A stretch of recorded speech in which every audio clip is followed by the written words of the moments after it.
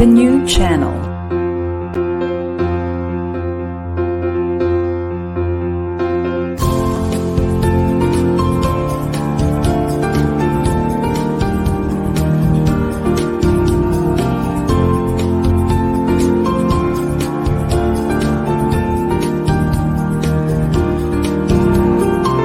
The new channel. Hashtag TNC Now.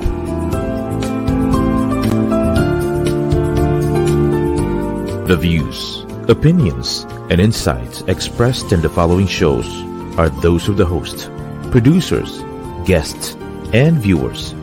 They do not necessarily reflect the position of the channel. Viewer discretion is advised. Hello and welcome to the new channel. Our passion transforms a community channel that sees all things new. My name is Jennifer Nuya, live streaming from Cavite, Philippines. And you're watching Stories from the Fringe, Season 2, Episode 23.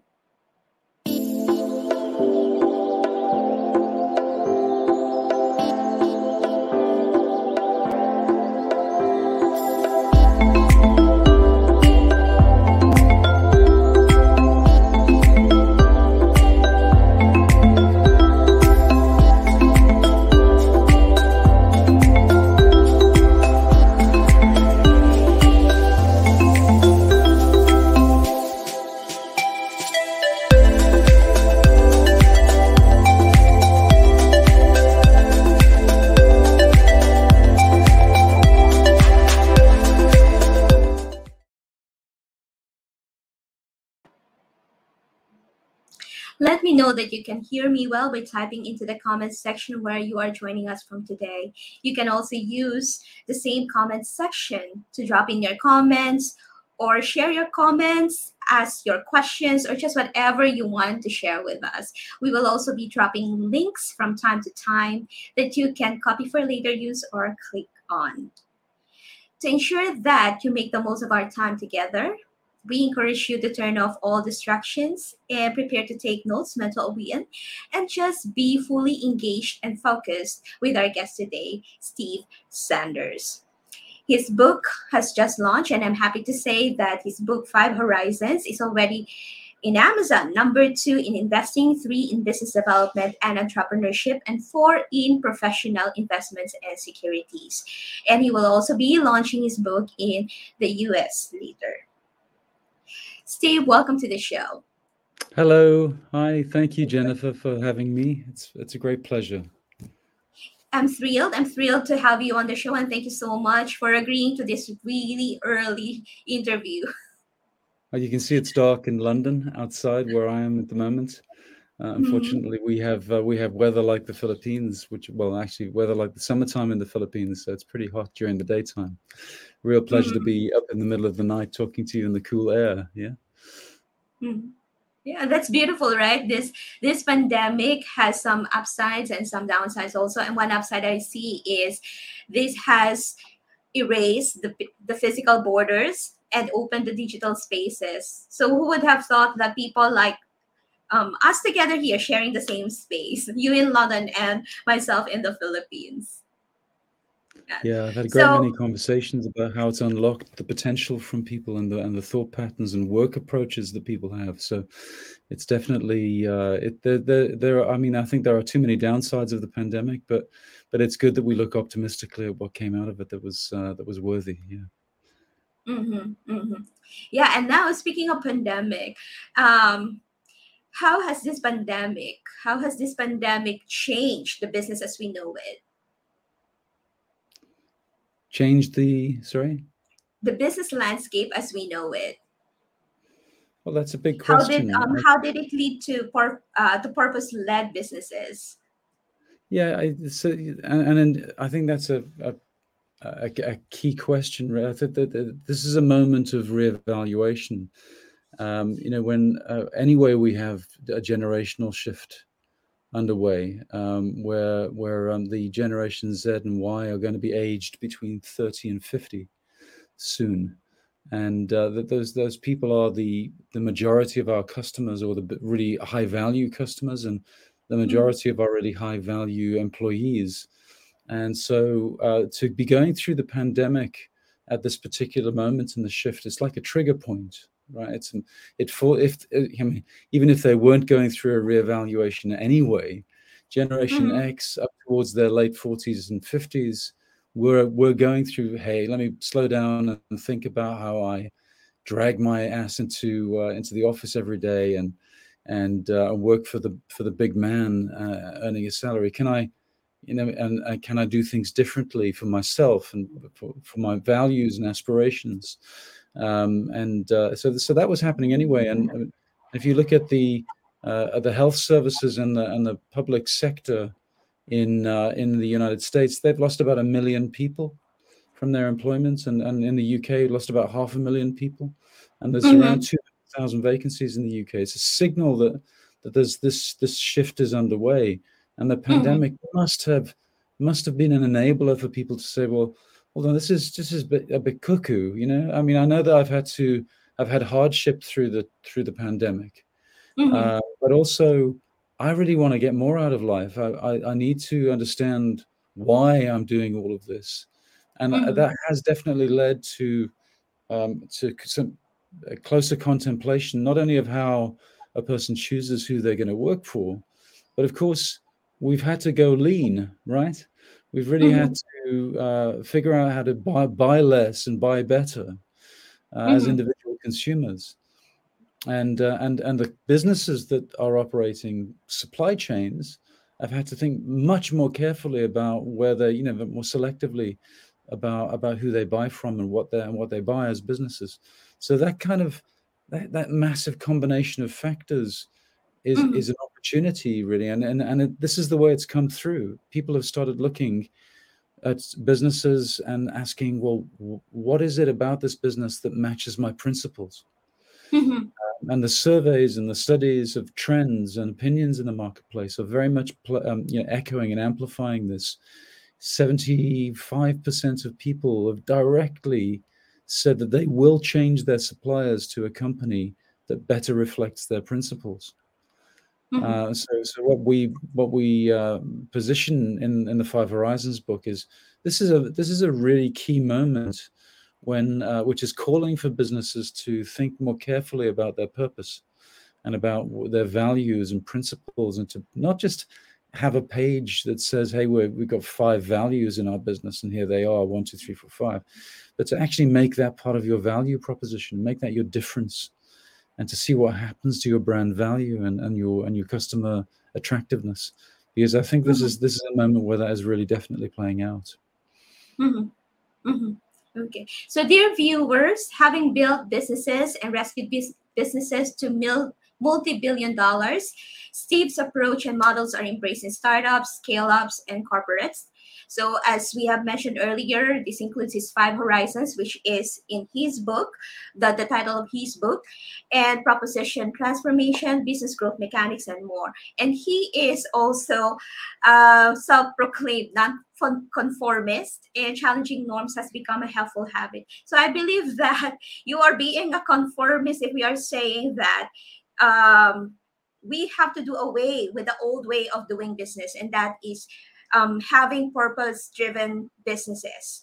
But the question, Steve, now is how do we balance the shareholder interests and our own values?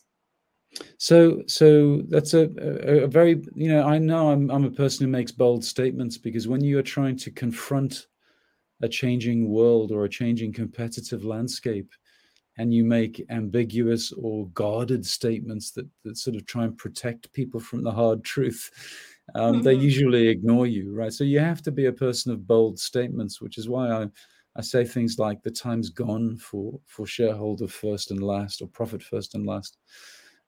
Because honestly, I personally believe that time has gone, if I'm honest.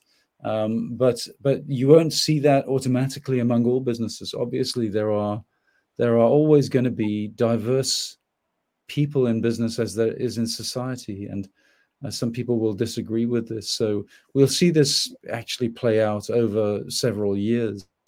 But this is a game of understanding when things change in how people choose to buy products, Mm-hmm. and when things change in how people choose who they're going to work for, and I actually think with the evolving mindset in let's say in Southeast Central Asian countries and African countries as well, where they've been through a period of leaning out, doing without and Mm-hmm. recalibrating their businesses, and where let's Mm-hmm. say large orders from Western retailers were just stopped. My partner runs a business that buys her products from Cambodia and distributes into the Europe, and she made a Mm-hmm. point of boosting her online business, and honoring all of the orders to the Cambodian suppliers, because one of the reasons for the business existing is to support the Cambodian community. And you really wouldn't be supporting the community if you just said, "Sorry, we're in this for profit, and we've got to let you starve," right? So this was we were in it together, and I think that was not very common. So I think that it's Mm-hmm. not only among employees and consumers, but it's also among an evolving supply side economies where there is an Mm-hmm. increasing level of experience and Mm-hmm. intellectual capacity around the business. There's disposable money in the Mm-hmm. supply side economy, and people will be more judiciously choosing where they put their loyalty as suppliers, as consumers, and as employees. Mm-hmm. So when you see a change like that happening, and it might be in the past something really, I'm sorry, but it's banal, but it's something like, I will only buy from a company if they're on the internet because I love the Mm-hmm. internet. So you Mm-hmm. would be foolish to ignore the internet because it's a Mm-hmm. channel of preference to the customers. This is a different shift. This is a shift in human values. And we're getting towards the point of what I call an existential precipice around Mm-hmm. so many factors of existence as a species, that it will be driving generations to the point of where there is zero tolerance. I'm afraid to say the blame lies at the doors of businesses. In the eyes of these generations, they are blaming business for being selfish and profit driven, and they will reward businesses that show that they have more soul, okay, Mm-hmm. and more meaning and purpose. And that, I think, is going to go straight down to the bottom line of the profitability of these companies. And so the position that the book takes is not only to highlight the issues of the world, which are already well known, but to say this is not about being nice anymore. This is about what you're good at. You're good at knowing how to make profit. Okay, so let's stack up all of the strategic planning frameworks that you'll know and love, and I'll educate you a little bit about the Five Horizons framework too. And there's a couple of models in there which we can talk about later. But let's stack all of these up and let's use this shift that we're talking about as a Mm-hmm. typical strategic analysis consideration. And I will prove to you that you are at risk of bankrupting your company if you don't do something about this. You need to study what you do and how you affect the stakeholders in your Mm-hmm. entire ecosystem. And you have to demonstrate that. You have to prove it, right? You have to do something better and make that material because people are watching. And as soon as a competitor comes up that will offer greater purpose, greater values-based, principles-based way of operating, with greater scrutiny of their impact on stakeholders throughout the supply chain, as soon as that competitor comes up, you've lost your consumers and you've lost your employees. Now that's not going to happen overnight. It's not an instant, but that is definitely it's the trend that I've seen and witnessed and I've measured. And I think that this is the wake up moment, which is telling businesses of all shapes and sizes, things like one of the largest, I'm not going to mention the name of the investment organization, but one of the largest investors in the world has said the next unicorn, which a Mm-hmm. unicorn is a company that's valued at over $1 billion. The Mm-hmm. next unicorn is not going to have anything to do with businesses that we've valued highly in the past. It's going to be companies that deal with sustainability issues. And that's the future. That's what's important to humanity. And I think we better get ourselves recalibrated and refocused on delivering that, or else. I hear you. Personally, there were some big name brands that I used to follow over the years, but now I don't.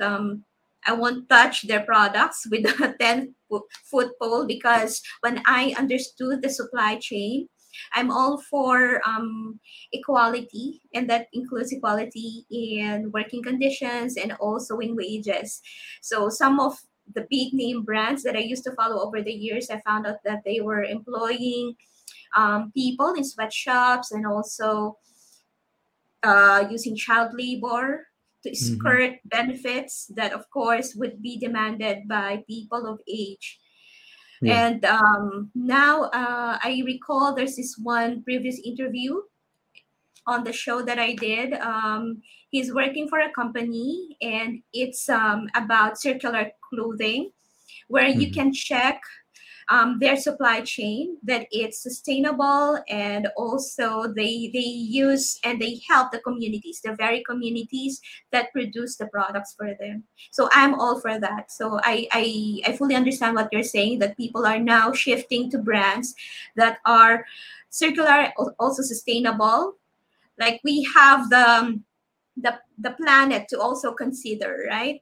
Yeah. And sustainability, I mean, if you visit the United Nations website, this sounds like a big picture thing, but it's very interesting to read the 17 United Nations Sustainable Development Goals. It's beautifully presented in a graphic, and you can click on individual goals and look at what they mean and what can be done about them. But they've done a really good job of categorizing the things that are important. These are the things people care about. Now, if you genuinely want to know where to look, you can look there, right? And then ask yourself some honest questions about what happens in your business and what's important to your customers and employees. And if you don't know, go and ask them, right? And this is every organization, small and large, has a community they serve, and they have stakeholders, and most of those stakeholders they ignore. So you're going to find out very quickly what they care about when you ask them. Just as some business people are a bit afraid of that. They're afraid of what they'll uncover, and they'll think that by asking the question, you will somehow disrupt and cause the problem to exist. Well, you're not really. The problem exists. It's about to bite you. But rather you put yourself in a position where you know what's going on and you can act upon it first. Yeah. It's a good point that you highlighted, that asking the shareholders and the stakeholders, including the customers. I saw this one post from a friend that was several days ago. We, as business leaders, we used to rely heavily on surveys, but actually he said that his realization is it's better to get out of the building, to get close to the customers, so that you can know what their wants, their needs, and also their pain points, so that your market fit solution will be better poised, right, to address their pain points. Absolutely Now, right. we've been talking, or we've been discussing about the great shift, but I'm pretty sure that before there is a great shift, there are some tipping points, right, that led to this great shift. Would you like to share some of these tipping points in society or businesses? Yeah, that's really a good question. Yeah, it's a great question, Jennifer. Thanks for that. Wow, it's thought-provoking, because this question of tipping points, right, that appears in the book, and you're picking up on that. It is, if you are to trust that there's a society-wide shift happening, and you're going to base strategic choices on that, then you need to look at when those tipping points might be reached, when a sufficient quantity of the market or edges towards that opinion, and it takes them over the edge, and then suddenly the vast majority of people follow, and that's what I class as a tipping point. And these trends that are, even if you look way back, right, and this is now, I go back to my first exposure to organic produce. back in the 1980s. Actually, it was a lunatic idea. Sorry about the political incorrectness, but people looked at you as though you were strange. They would joke about Prince Charles as though he was, well, because he did talk to trees actually, but but they would make jokes about because he was trying to increase awareness about this. A person that I knew used to drive for 90 miles to buy organic produce that he would sell in a street market, and it was very rare, but it was still an outlier opinion that was being talked about. And now, of course, at some point in time over that long period, it's now 40 years. At some point in time, we've arrived at a situation where pretty much all supermarkets have organic alternatives. In fact, there's a drive to make that even move towards the majority. But that's a drive. It's not really. It's a big investment by people. But if you want to make a higher profit out of your products, that's one way of achieving it. So, and it's across the spectrum. You look at the question of vegan, which is more than vegetarian, of course, for the uninitiated. I'm sure there's lots of vegans listening to this, but it's a movement that aims for a fundamental change in the relationship between humans and other animal species, and how we treat each other and how we treat them, basically, because we're at the center of the issues in the interconnected species ecosystems, and that was I hate to say it, but a while ago, that was a sniggering, oh yeah, vegans. In the mainstream, people wouldn't really value their opinion. They would think they're a bit strange or a bit extreme. But now, of course, every shoe shop, there's vegan options, certainly in the UK and the US and Europe. In most places, they're supplying vegan options on the menu, and there are entire vegan restaurants and brands, entire vegan brands. So that happened over a period of, I don't know how many years exactly since they started pushing for it, but certainly since the initial observation of a trend to the point where it's more or less mainstream adopted isn't many years, right? So that there was a tipping point moment that the fashion brands and the food brands and the restaurant chains were watching for that tipping point, making preparations and moving on it. There's also, and I'm not quite sure about whether this is as equaled in different societies around the world, but there is a transgender movement. There's generally a movement towards acceptance of diversity, okay, of all kinds, right? Of racial diversity, of gender diversity, of all sorts of questions that were not even considered important or relevant for people to talk about.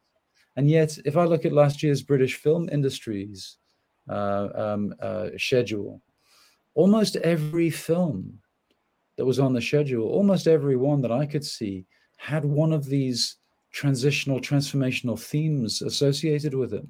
And that's because the investment in television products and movie products was being guided towards supporting these changing indicators of shift. Right, so this is a dawning. It's a cultural dawning.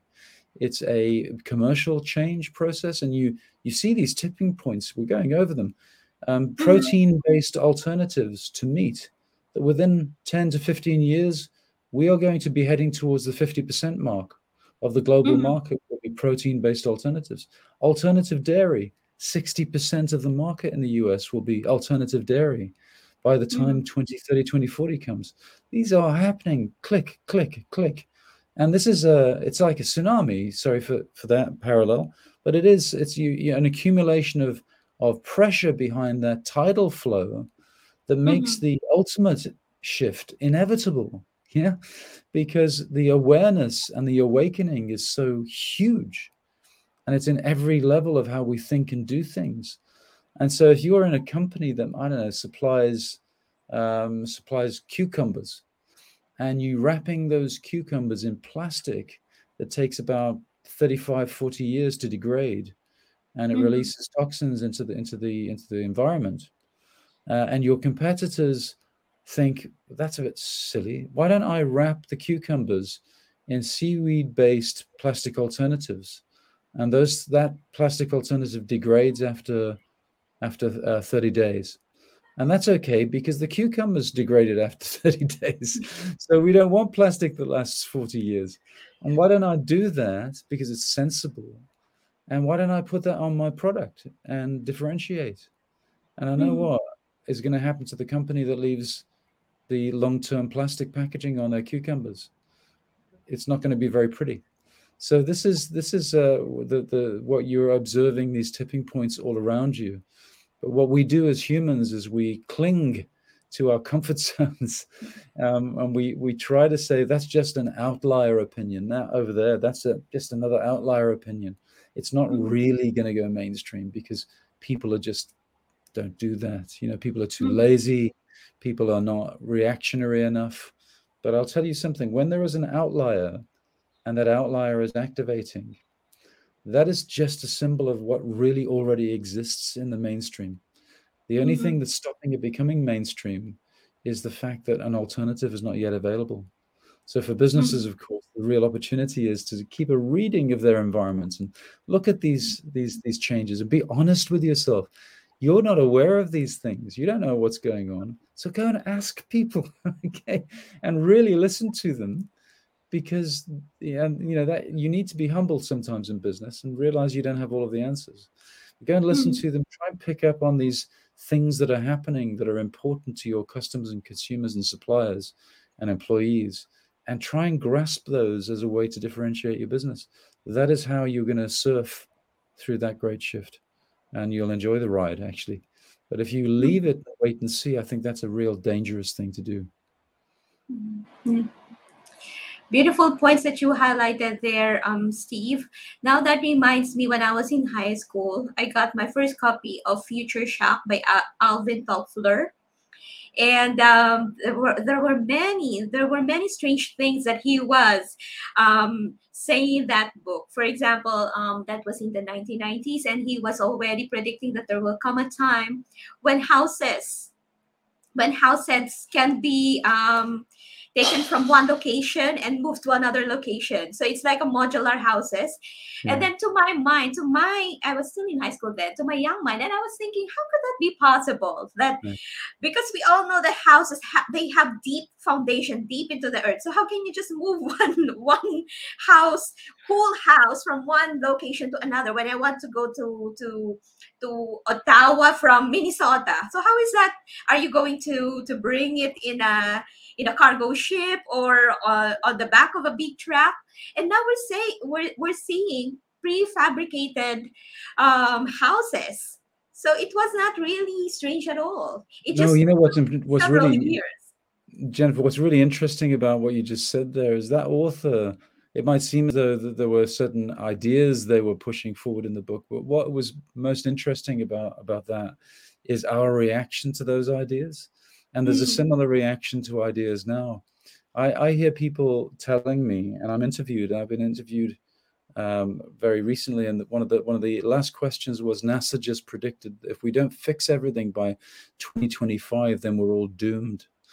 And so what's the point? But in the next breath, they're saying, who's going to do something about this? And it's somehow very difficult for people to grasp that they might be the ones that have to do something about it, and that it is reasonable for them to be able to do that, and business is the right place for that activism to happen, for that activation to happen, and it seems unbelievable because it doesn't exist yet, and it's like movable houses. What was actually being tested there was allowing you to observe your own reaction to disruptive ideas.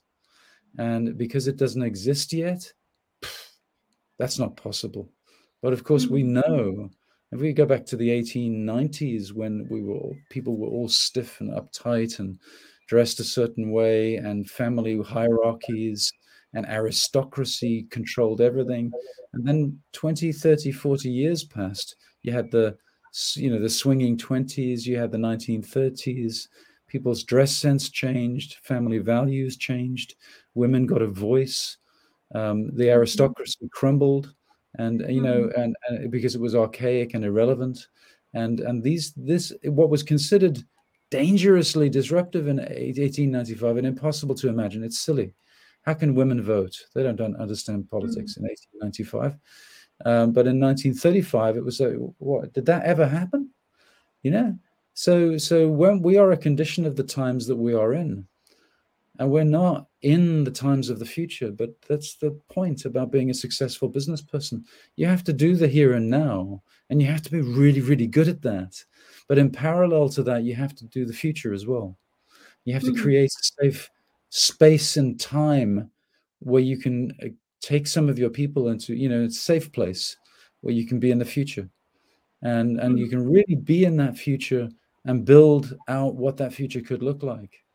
And play with these themes, look at the probability of them becoming real, and plot what you can do about them in time horizons. Sorry, this is part of the 5 horizons model, but there's not one plane of existence which is today and next year. There's actually several planes of reality, and they're all equally real in potentiality, but you don't treat them as such. You look at the present here and now, and that's how we feel comfortable as humans. But in reality, as a business person, as a leader of the future, you have to be equally present in each of your 5 horizons. Yeah. Thank you for that, Steve. I'm loving the conversation, but we'll go on a short break. And then after that, you will share about the 5 horizons model. Yeah, thank you very much. I'd love to. Thanks.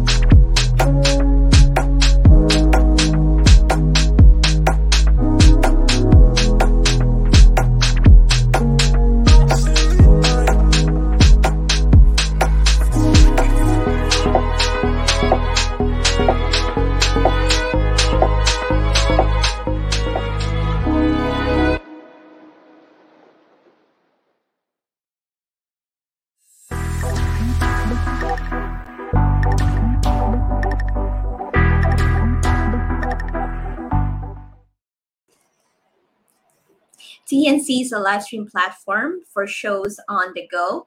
Please watch all our shows as seen on screen. Imagine having your own show, your own playlist, your own content, but we make it easier for you.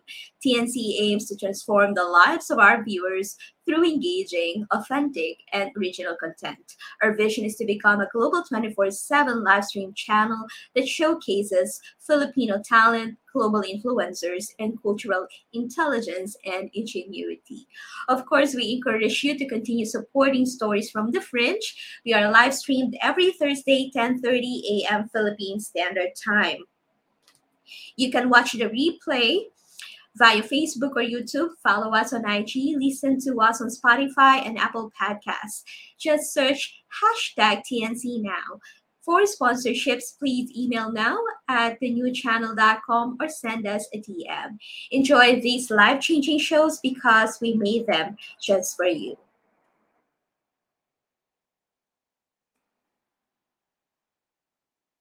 Welcome back to Stories from the Fringe. If this is your first time tuning in to this program, Stories from the Fringe aims to push for more diversity, equity, inclusion, and belonging in all aspects of our lives. We are committed to creating a world where individual differences like gender, class, ability, among others, are not only seen and understood, but also empowered and celebrated. We believe that we can all be a part of this collective vision. So before we went on break, we were speaking with Steve Sanders. Steve is a go-to-market strategist, boosting company-level value. You're thinking ambitious and then embedding systematic enablers for scale success that equips companies to pivot or course correct in initiatives affecting product to service shift, go-to-market acceleration pursuits, routes to market partnerships, and continual improvement of readiness. So shall we welcome Steve again? Hi. Well, that sounded impressive, Jennifer. Thank you. Well, you are impressive, Steve, and I am very impressive with the things that we have been discussing before the break. And so, Steve, before we went on a break, we talked about you sharing about the 5 Horizons model as espoused in your book. Yes. So you want me to go a little bit deeper into that? I've used the word ecosystems over many years, and people started yawning at me, as though I was being tiresome. I promise nothing on. Yeah, it's another Steveism. Oh, here we go, ecosystems. And then it became something more people started saying, so they wouldn't joke at my expense anymore. But really, there's 2 different levels to 5 Horizons. You see that there's one which is founded in that question of how do you really deal with what's going on in your ecosystem in a new way, and I'll talk to that in a minute. And the other dimension to 5 Horizons is about how we treat things that are happening in our future. We talked just before the break about things are pushed out of sight, out of mind in the future. We'll deal with that when it comes. So let's start with that one first. I mean, what I observed in companies and the people working in companies is that, necessarily I get brought in when there's a disruption about to happen, whether that disruption is technology or, customer environments or buying approaches. And they want to know, how do we deal with this and how do we not fail as a company? Because statistically, 40 to 45% of the big companies are not going to be around in 7 or 8 years. That's right. That happens. But how does this type of shifting thing, conditions shifting, how does that play out in causing those companies to that mass extinction of companies effectively? And it has a real function to play, because companies don't die because of recessions. During recession, companies cut back their employee costs. They just tighten their belts a little bit, but usually they not all of them, but usually they can survive. What kills companies is disruptions, or more to the point, the tendency we have to ignore them, okay, or our inability to use them properly. So I get brought in, and as a result of being exposed to so many of these things, I noticed that over hierarchies of people. There's a pecking order of Mm-hmm. seniority. Who gets the money? Who gets to talk most at the big meetings? Who has authority when decisions are being made? And it Mm-hmm. usually leans towards the people who are delivering profit now, out Mm-hmm. of what we could call the cash cow in the business. And the people that are speculating on what comes next, as soon as you take a project like that, you drop a couple of steps down the ladder. You don't count anymore, because it's like it's all imaginary stuff. It's flaky future thinking, speculation. We'll get to that, Steve. Don't worry. We're focusing on these machines right now, right? This is where we're the important guys. So we had to figure out a way of dealing with that. And it's now become a business as usual model in a lot of big organizations, Horizons, dealing in different ways with the Horizons. But if you attach equal authority to the people that are leading plans for ideas that are only really going to materialize in a later time horizon, then you have a very powerful engine behind you to execute on those strategies, as long as everybody understands that they're being treated sensibly. Because if you start throwing cash at ideas that are still speculative, and they might only manifest in Horizon 5 in the future, in the distant future, then you're maybe going about it wrong. Maybe you need to have a scenario plan you're watching, and developing assets nice and steady, and networking and building an ecosystem play around that. But so there's different handling strategies for different time horizons, and it caused organizations to think, okay, so I need to treat, especially when I'm facilitating, please don't say to me, okay, yeah, there's the idea for Horizon 5, let's go and leave it now for a while.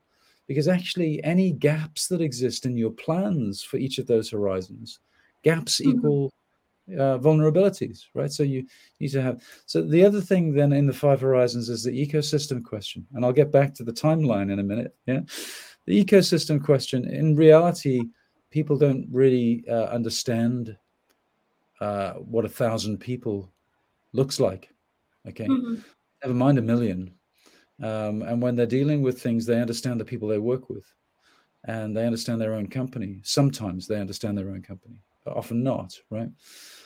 So you've got a value chain in your company. Every company has a value chain. Every business, even if you're a sole trader, you have a value chain.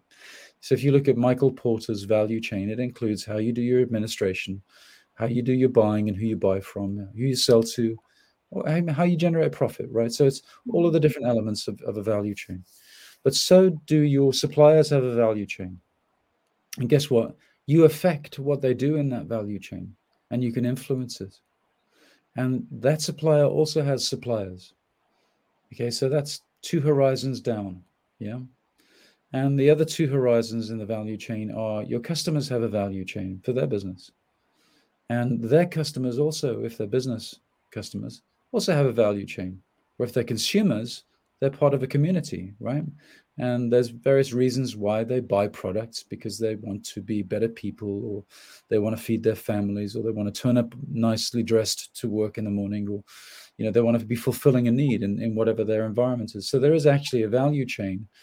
So if you break down your ecosystem into your value chain and basically 5 interconnected value chains, and what do you do with that is you can either go just look over there and see if there's any ideas. That's okay. At least it's something. Or you can actually spend some time with people from there, find out where the vulnerabilities exist, find out where harm is being done, and find out where there's an opportunity for more good to be done, especially if you see you and your competitors doing some damage. Okay, you could be and maybe should be the first company to move on that and to amplify that and advertise it as a marketing advantage or a differentiator. Yeah. So there's ways of structuring this and saying, okay, we're studying this now. How close do you go to that? Well, that's a choice. I'm working with a sustainable community in Scotland, and I've been invited by the investors. Now they're trying to make this as sustainable as possible, but they've said, will this stack up to scrutiny under the 5 horizons model? And my response actually was, well, to be honest with you, it can do. I mean, I'm sure you're doing lots of good things around 5 interconnected value chains, but if you really want to try hard for this, then you can go deeper, and you can say, so what about the people who travel to visit our community, tourists, and we want to bring an extra 10,000 tourists into this community over the next few years. What about the transport companies? Are they sustainable? Maybe it's too much of an investment to become sustainable right away, but we're going to put pressure on them that maybe in Horizon 3 they will be, and by timeline Horizon 3. So with this, you're starting to see now the ability that everybody has to at least have a little look into the value chains that they affect, and from the supply side and those that they serve on the customer side, see what they want to do about stuff and plot that into the time horizons to say, this is my story. Okay, this is my honesty about what exists around my business, and this is what I'm doing about it. And this uniquely qualifies me as a company that cares, right? And that it has a principle and a purpose. And that purpose might be to completely eradicate any hunger or disadvantage in the employees of my supply chain.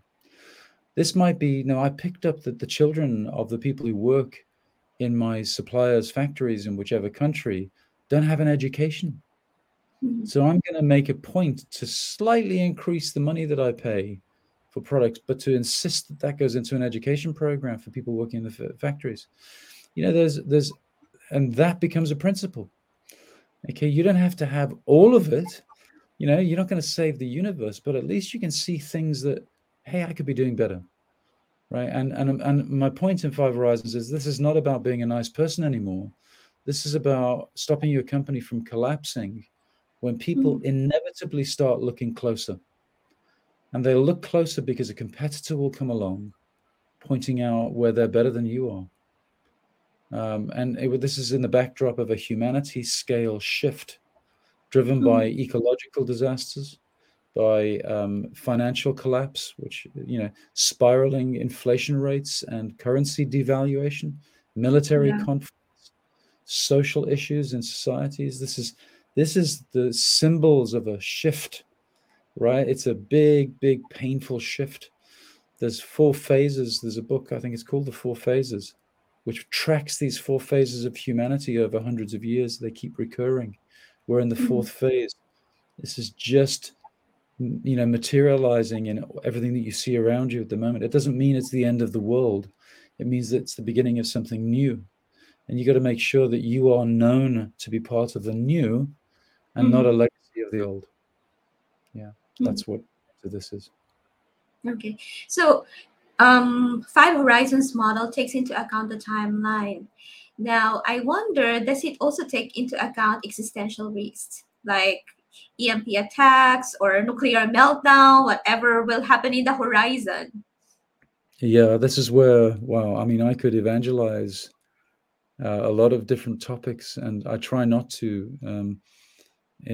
Certainly in the book, if you get me over at a table at dinner, I would evangelize many different subjects. I try not to drown people with too much, because it depends how much influence you have, and how much of a difference that you can make, therefore, and how sensitized your market is to certain questions, and whether you have an advantage from educating the market on those questions. So there is a supermarket chain in the UK, a big one, which is served by a facilities management client of mine. And they have the ability to prove the origin of any electricity that is being used by each branch of the supermarket chain. So because they have the ability to show that to customers, that this is 80% solar panel generated from that solar farm in Essex, or it's using this energy supplier for the rest, that is enabling that retailer to become more evidentially green, which is going to be a difference to their consumers, which is going to make them more attractive. And therefore, that becomes a differentiator for that facilities management company that they didn't really understand before. They can become the enabler of a green differentiator for their retail clients. And it's that type of thing. So that is materially significant to the consumers of that particular company. It's something that they can influence, they can affect, and it's realistic to deliver that in Horizon 1. and therefore that's what I would urge people to consider. Whether it's fracking was a good example. I don't know how many people have heard of fracking, but it's a big theme. 5 of the big fracking and petrochemical companies just went to court trying to sue governments for billions of dollars because the governments changed the rules. Why did the governments change the rules? It's because they are under pressure from customers, from the public, and they're under pressure from people that understand what is good and what isn't good. And so organizations that are buying energy don't want to be associated with energy that's derived from fracking and really causing direct damage to the environment. So these pressures all play out and increase the urgency of certain subjects. So what I would argue is there are many things that need to be fixed in the world. That we can't fix all of them as individuals, but we can fix some of them. And the point of this whole movement is not to wait for any source of great genius from government that will fix the big issues, because I'm sorry, you can't, as we all know, none of us think about our government as being the most intelligent people. Okay, they've got the job, right? They've got the job. They've got a tough job, and they're trying to figure it out. But I wouldn't expect grand, genius and huge solutions to descend from the clouds and bless us with a better future. Isn't going to happen. It's going to be from the humility of business people and the vision of business people that look at their markets and they pick the things that they can affect. And the business people are going to make those changes to differentiate themselves. And the thousands of communities and families that are affected by those changes will benefit or will experience those better practices. And that is, I think, where I prefer to pay attention. And yes, therefore, the short answer to your question is yes. If a company thinks it's relevant, then Five Horizons does allow them to pinpoint nuclear energy or whatever they want to say, and make that something that they are going to affect. Yeah. And on the same vein, is Five Horizons also applicable to small and medium-sized enterprises? Because perhaps those who are listening to us right now, they were thinking, oh, this might only apply to big conglomerates. Is it? Yeah, pet subject of mine, Jennifer. This goes along the lines of what we do as people, right? The reason that we credit big people and big companies with the great movements that happen in society and in history. We credit Nelson Mandela with freedom in South Africa. We blame Napoleon for the Napoleonic Wars. Is because we don't like to take responsibility for things ourselves. We give them credit for this stuff, but we also like to blame them for this stuff. And the main reason that we do that as humans is because it's a defense mechanism. It's easier for us to accept there's somebody else that's going to fix it and somebody else that we can blame for it. It's very difficult for us to sit there and go, you know what, when my grandchildren grow up and they ask me, why is my neighborhood in such a state? I'm going to say it's because I didn't bother. Right, I didn't bother. I'm probably going to say it was those buggers in Unilever. Unilever, they're the ones, the big bad guys, right? And the government, they're the guys. They're the ones you should blame. What I'm saying is that I'm going to hold the mirror up to you and say that every small business makes choices. And so do I as a business person. I can choose where to focus my energy and my intellect. That's my product. And I'm choosing to hold companies to account with my energy, with my personal intellect and energy. I'm choosing to do that. I could easily go for greed and say to companies, as many others are, bugger that. I don't listen to those pressure groups. Go for profit and screw the stakeholders. That's what can. And of course, shareholders would think, oh, okay, short term, let's go for it. But the reality is, I know what the writing is on the wall. This is how small companies become bigger. This is how medium companies become the biggest. This is how unicorns grow from startups within 5 years. right? Billion pound companies, billion dollar companies grow from being startups. How do they do that? The answer is that they are better at dealing with things that people care about than other people might be. So what people care about in this generation and moving forward for the next 10 years is going to be far different. It's not growth oriented. It's not self-satisfaction. It's going to be resilience in society. It's going to be sustainability. Yes, I want my gratification. Yes, I want my material stuff, but I'm not going to forgive you for all of the harm that you do just because I get a new t-shirt. Now, that's very idealistic of me. I'll admit that now. I'll admit that there are a lot of short-term thinking people. I live in a society where I say cathedrals don't get visited anymore. The big shopping malls are the cathedrals, and they go there to worship the gods of retail and consumerism.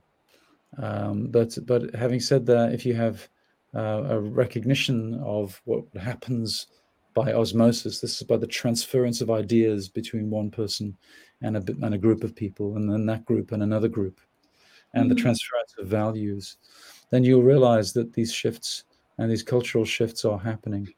And so it's about being the small company that understands the community it's serving, that understands its stakeholders, that realizes it can gain more by doing more and doing better. People are universally sensitized to that at the moment.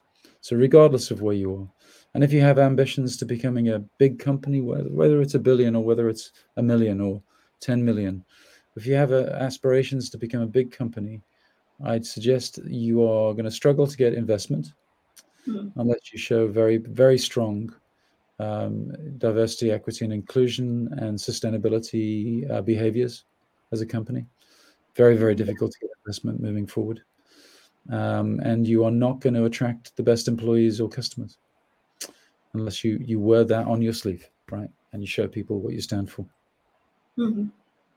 Thank you so much, Steve. This has been a very insightful discussion. Thank you for sharing all the things that you have been doing in ensuring that we have a world that is ready and also beautiful, better than what we have right now. So how can our viewers stay in touch with you and follow you on social media? How can they purchase your book? So okay, this is there is a URL there. I think the 5horizonsbook.com site, and adding yourself to the list. If you are interested in this movement, what we'll be doing is offering online resources. I'm not looking to get rich out of this. I'm looking to spread the tools around and enable people, if they want to do it themselves, or to become part of communities ultimately, where we're exploring the opportunity, if people are interested, to work with peers in business in a 5 Horizons themed approach to help each other get better and to work through these things. So the one thing that people can do is to register on the 5horizonsbook.com site.